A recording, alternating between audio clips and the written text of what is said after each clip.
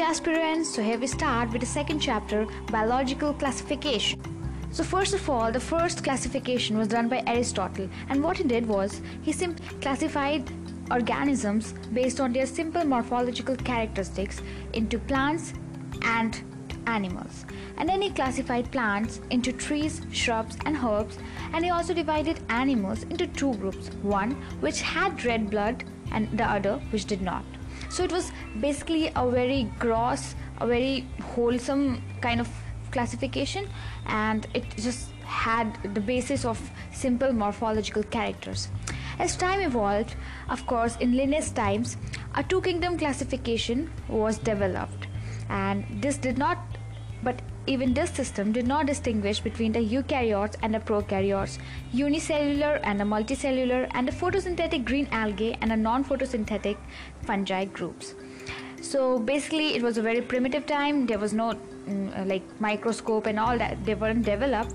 So of course unicellular and multicellular animals and plants and everything, they were grouped together.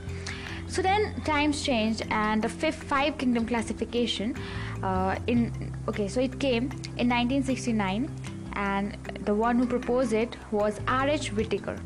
So now he made a new kingdom called fungi, and all the five kingdoms defined by him were MONERA, Protista, fungi, plants and animalia. Okay, animals. And okay, just say along me, okay? I guess you've all read this chapter around 4 or 5 times, because this whole course is just a rapid revision for you, because the exams are being postponed due to this COVID-19. And to everyone who's listening this, please guys, please, every night before you sleep, you need to pray for all those who suffered today, who passed away, who lost their families today, because it's a very disturbing time. The pandemic is like, I just wish that everyone who's listening to it are safe along with their families. So amen. So now you need to repeat along me, okay? So the main criteria for the five kingdom classification used by R.H. Whittaker were: first, cell structure; second, body organization; third, mode of nutrition; fifth, reproduction. I'm sorry, I did something wrong in accounting. So it was cell structure, body organization, mode of nutrition, reproduction and phylogenetic relationships. Okay, then again after that, a 3-domain system was developed by Carl Woese. This name is not given in the NCERT, but it is very important. It's been asked in previous years, aims and all, so I think you need to know this. And what happened in this, superior to kingdom, a different taxonomic group was made, which was called domain. So there were 3 domains. Okay, and what basically happened in this was the kingdom MONERA was divided into 2 domains.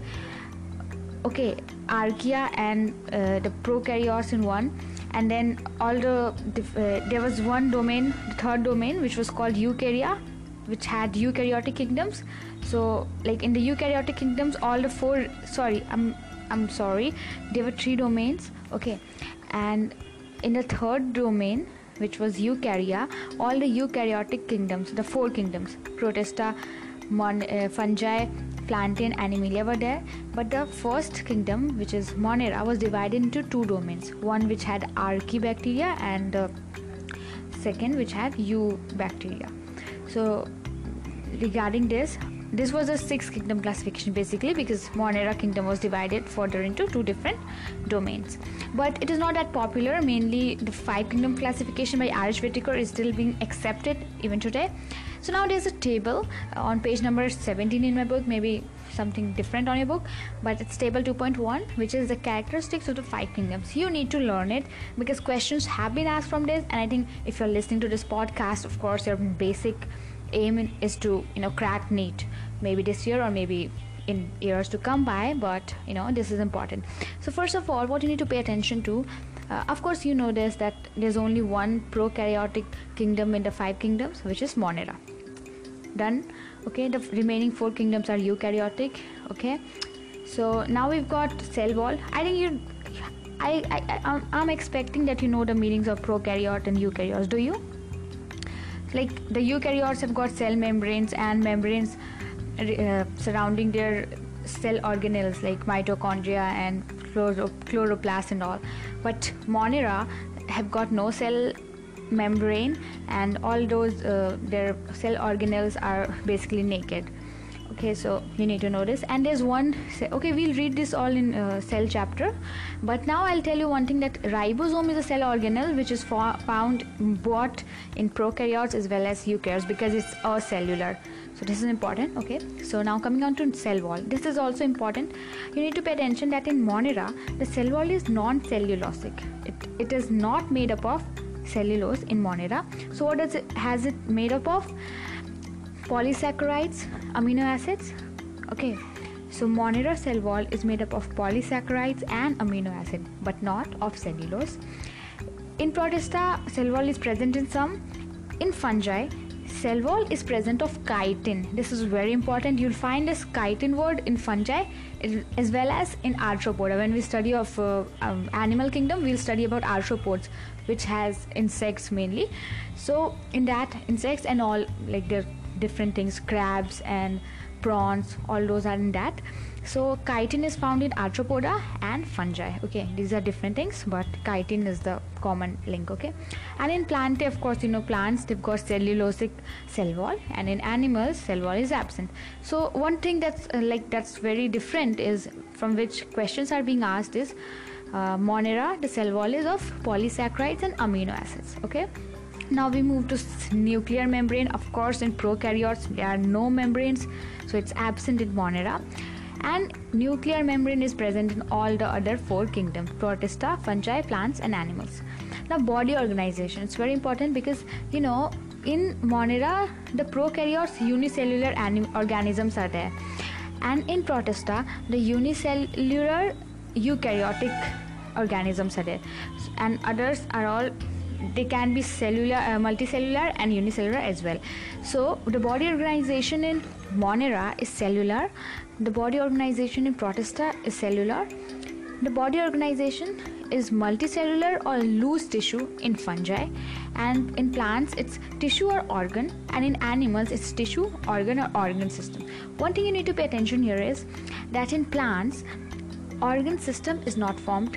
Okay, in fungi multicellular mode of body organization is seen, plus loose tissue is also seen, and in MONERA and Protista, of course, they are unicellular, so only cellular mode of body organization is found. Now we've got is mode of nutrition. It is very important. MONERA is autotrophic. Okay, autotrophic, and in autotrophic also it has got chemosynthetic plus photosynthetic. So MONERA is chemosynthetic autotrophic, photosynthetic autotrophic, and also heterotrophic. And in heterotrophic it's like saprophytic or parasitic. Okay, heterotrophic bacteria is the most common one, it's the most abundant one. And then we move on to Protista. So this is photosynthetic autotrophic and heterotrophic. So here we've not got any chemosynthetic thing. Okay, chemosynthesis is mainly seen in monerans, which are like mainly in archaea and all, which are mainly anaerobic. Okay, so if you talk about evolution, so these were the chemosynthetic bacteria were basically the first one to evolve, because they could survive without oxygen. And I think you all are aware of that when Earth was formed, so that time oxygen was not present in the atmosphere. It was a reducing atmosphere without oxygen. So only the ones who could survive without oxygen did survive. So, you know, in some way we are all related to monerans. Oh, okay, it's a joke, but it's true, yeah. Okay, so autotrophic, chemosynthetic autotrophic, and chemosynthetic autotrophic and photosynthetic autotrophic, and heterotrophic, which has saprophytic and parasitic. These are all from monerans. So they are very diverse in these metabolic things, but they are very simple in structure. Like they are one-celled, but they've got very diverse metabolic activities. Now we've got Protista. They are photosynthetic autotrophic and heterotrophic. Fungi is heterotrophic always. Okay, they can be saprophytic or parasitic. The plants are always autotrophic, but not always. There are some exceptions, you know, Venus flytrap and all. There are some animal like plants who are heterotrophic. Okay, so we're talking about autotrophic, and animals are all heterotrophic. Some are holozoic like us, and some are saprophytic. We've got many examples we'll learn along. So this table was very important. I'm telling you that you need to open your NCERT book and then listen to this podcast. So in that way you'll hear and you'll read, and then it'll get registered in your mind. It'll be evoking 2-3 senses. So that's what I'm planning to do. Okay, so now we move on next to. So I guess everyone's clear with that table. Now we've got there's some lines in the NCERT from which questions have been asked. So I'll just read those lines and you can close your eyes and listen to it if you wish. Okay. So earlier classification systems included bacteria, blue-green algae, fungi, mosses, ferns, gymnosperms and the angiosperm under plants. Now the character that unified this whole kingdom was that all these organisms included had a cell wall in their cells. So all these organisms like bacteria, blue-green algae, fungi, mosses, ferns, gymnosperms and angiosperm were placed under plants just because they had a cell wall in their cells. And then in this, it brought together the prokaryotic bacteria and the blue-green algae with other groups which were eukaryotic. It also grouped together the unicellular organisms and the multicellular organisms like Chlamydomonas and the Spirogyra were placed together under algae. This system did not differentiate between the heterotrophic group, the fungi, and the autotrophic green plants, though they also showed a characteristic difference in their cell wall composition, as the fungi has chitin in their cell walls while the green plants has a cellulosic cell wall. So now when such characteristics were considered, the fungi were placed in a separate kingdom and all prokaryotic organisms were grouped together under kingdom MONERA, and the unicellular eukaryotic eukaryotic organisms were placed into Protista. I make mistakes sometimes because I'm not a professional, and second of all, it means that if you notice my mistakes, then you're paying attention, and that is important. Okay, joking.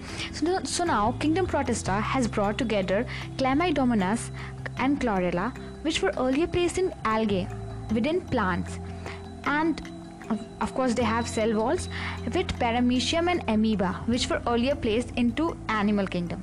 So now the organisms which were So earlier, the organisms like Chlamydomonas and Chlorella, which were earlier placed in plants, and the organisms like Paramecium and Amoeba, which were earlier placed in animals, they were brought together under one group, one kingdom, which was called Protista, because they were unicellular eukaryotes. And so in this way, there are so many so many changes are happening in the classification system, and we hope that in the future, we'll discover more of the stuff, and we'll even classify things to even narrower lines. Okay, so now over time an attempt has been made to evolve a classification system which reflects not only the morphological, physiological and reproductive similarities, but is also phylogenetic. Phylogenetic means which is based on evolutionary relationships. So now earlier, what the problem was, there was no microscopes and science was not so much advanced like today. So now Aristotle and all did was they used to classify things based on gross morphology. Like they used to think, okay, so this is a girl, this is a boy. But now, with times we've derived so many genders are there. So it's something like that. I mean, that's a bad example, don't get offended. I did not say anything wrong about it. But in the same way, so many attempts are being made to make the classification system a bit phylogenetic, which includes the evolutionary relationships between organisms. So now I think I've given a briefing of everything. Okay, so I think you can pause the podcast for some minute, and you can read your NCERT book if you're interested. And so now we start from the kingdom. So first kingdom, you can take a break if you wish to. Okay, so kingdom MONERA. Bacteria are the sole members of this kingdom MONERA, and they are the most abundant microorganisms because they are everywhere. If you take a handful of soil, or if you go to extreme habitats such as hot springs, deserts, snow, deep oceans, everywhere, they're everywhere. Okay, they're even inside us, even in our mouth, even in our intestines. maybe they are as parasites or whatever, but bacteria are everywhere. So now grouping bacteria is a tough thing, but of course our scientists, thanks to them, they have done it. And then bacteria are grouped under 4 categories based on their shape. This is important. I think this question has come sometime, that based on what, and like people were writing something, but the answer is shape. Okay, so bacteria are grouped under 4 categories based on their shape. The spherical shape is coccus, the rod shaped is bacillus, the comma shaped is vibrio, and the spiral shape is spirillum. All the plurals are also given in the book. I think you can check it, and there's a diagram 2.1. You can look it up, because questions can come like the diagram can be shown and you have to label it which kind of bacteria is that. So for that safety measure, do it. Okay, so now by structure, bacteria is very simple because they've got one cell only, but they are very complex in behavior. By behavior, I mean the metabolic thing. They've got the most extensive metabolic diversity. As I've already said, that they are chemosynthetic, autotrophic, they are photosynthetic, autotrophic, they are heterotrophic, which includes saprophytic and parasitic. So they can do everything. Like, they are very diverse group. So okay, so that's all that's given, and the vast majority of bacteria are heterotrophs. Okay, so now under this, in kingdom Monera, they've got archaebacteria.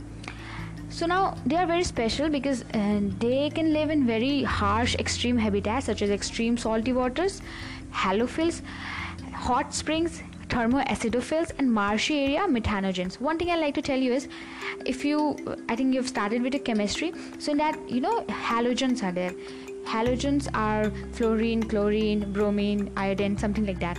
So from that, halogen. Okay, so NaCl, I think you know the formula of table salt. NaCl, that's salt. So halogen has got something to do with salt. So halo word, halophils. Phils means have got an affection for. Phobia means they've got a hatred for. So halophils means they like salty waters. So they can, it's not like, but they can survive in salty waters. And thermodynamics and all, thermal means heat. So hot spring, thermoacidophils, and marshy areas is methanogens. You have to learn it. So now archaebacteria differ from, okay, so under Monera, we've got archaebacteria and eubacteria. So what is the basis of division? You may be thinking of it. So the basic thing is this difference in their cell wall structure. This is very important. Listen carefully, okay? So archaebacteria has got a cell wall which is made up of pseudomurin. And pseudomurin is a polymer of NAG and NAT. But whereas eubacteria has got a cell wall of murin. And murin is also called, murin, and that's peptidoglycan, which is also called mucopolypeptides, and it is a polymer of NAM and NAG. Okay, so that was the difference. And methanogens are present in the gut of several ruminant animals like cows and buffaloes, and that is responsible for the production of biogas from the dung of these animals. I think you know about gobar gas and KVIC, all those things you see in the villages. So like they are making power from the dung, biogas and gobar gas. So it's kind of resource, and that's only because the methanogens are found in their gut. Okay, so now moving on to eubacteria. So eubacteria is a general bacteria which we say it's got a rigid cell wall. Okay, and if it is a motile, then it's got a flagellum.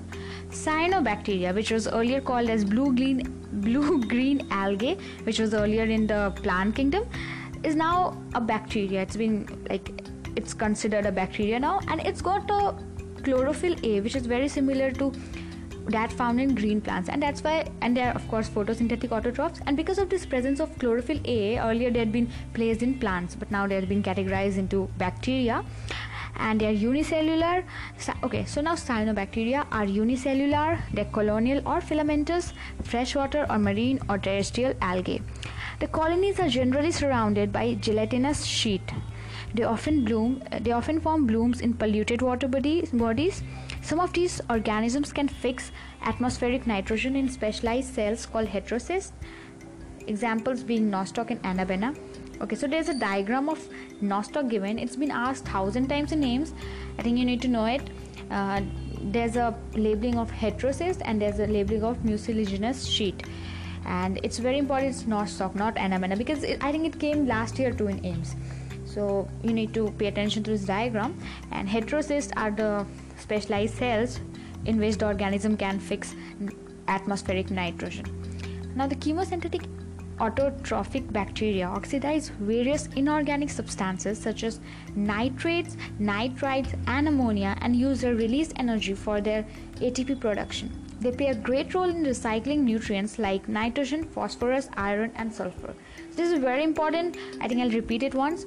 So these chemosynthetic autotrophic bacteria, they oxidize various inorganic substances such as, say along, nitrites, nitrates, and ammonia. Nitrites, nitrates, ammonia, and use their release energy for their ATP production. And they play a great role in recycling nutrients like, say along me, yes, N, P, F, E, S, nitrogen, phosphorus, iron, and sulfur. Now, heterotrophic bacteria are the most abundant in nature. The majority are important decomposers. They've got a significant impact on human affairs, like they are useful in making curd from milk, production of antibiotics, fixing nitrogen in legumes, etc. So heterotrophic bacteria are the ones like the lactobacillus, which helps making curd from milk and in production of various antibiotics. They help in fixing nitrogen in legumes. But there are some heterotrophic bacteria which are pathogenic, which cause diseases to humans, farm animals, crops, etc., which are some examples are given in the book: cholera, typhoid, tetanus, citrus canker. Don't worry if you're not very much versed with the diseases, because we've got a chapter in 12th, human health and diseases. We'll read about everything in detail there.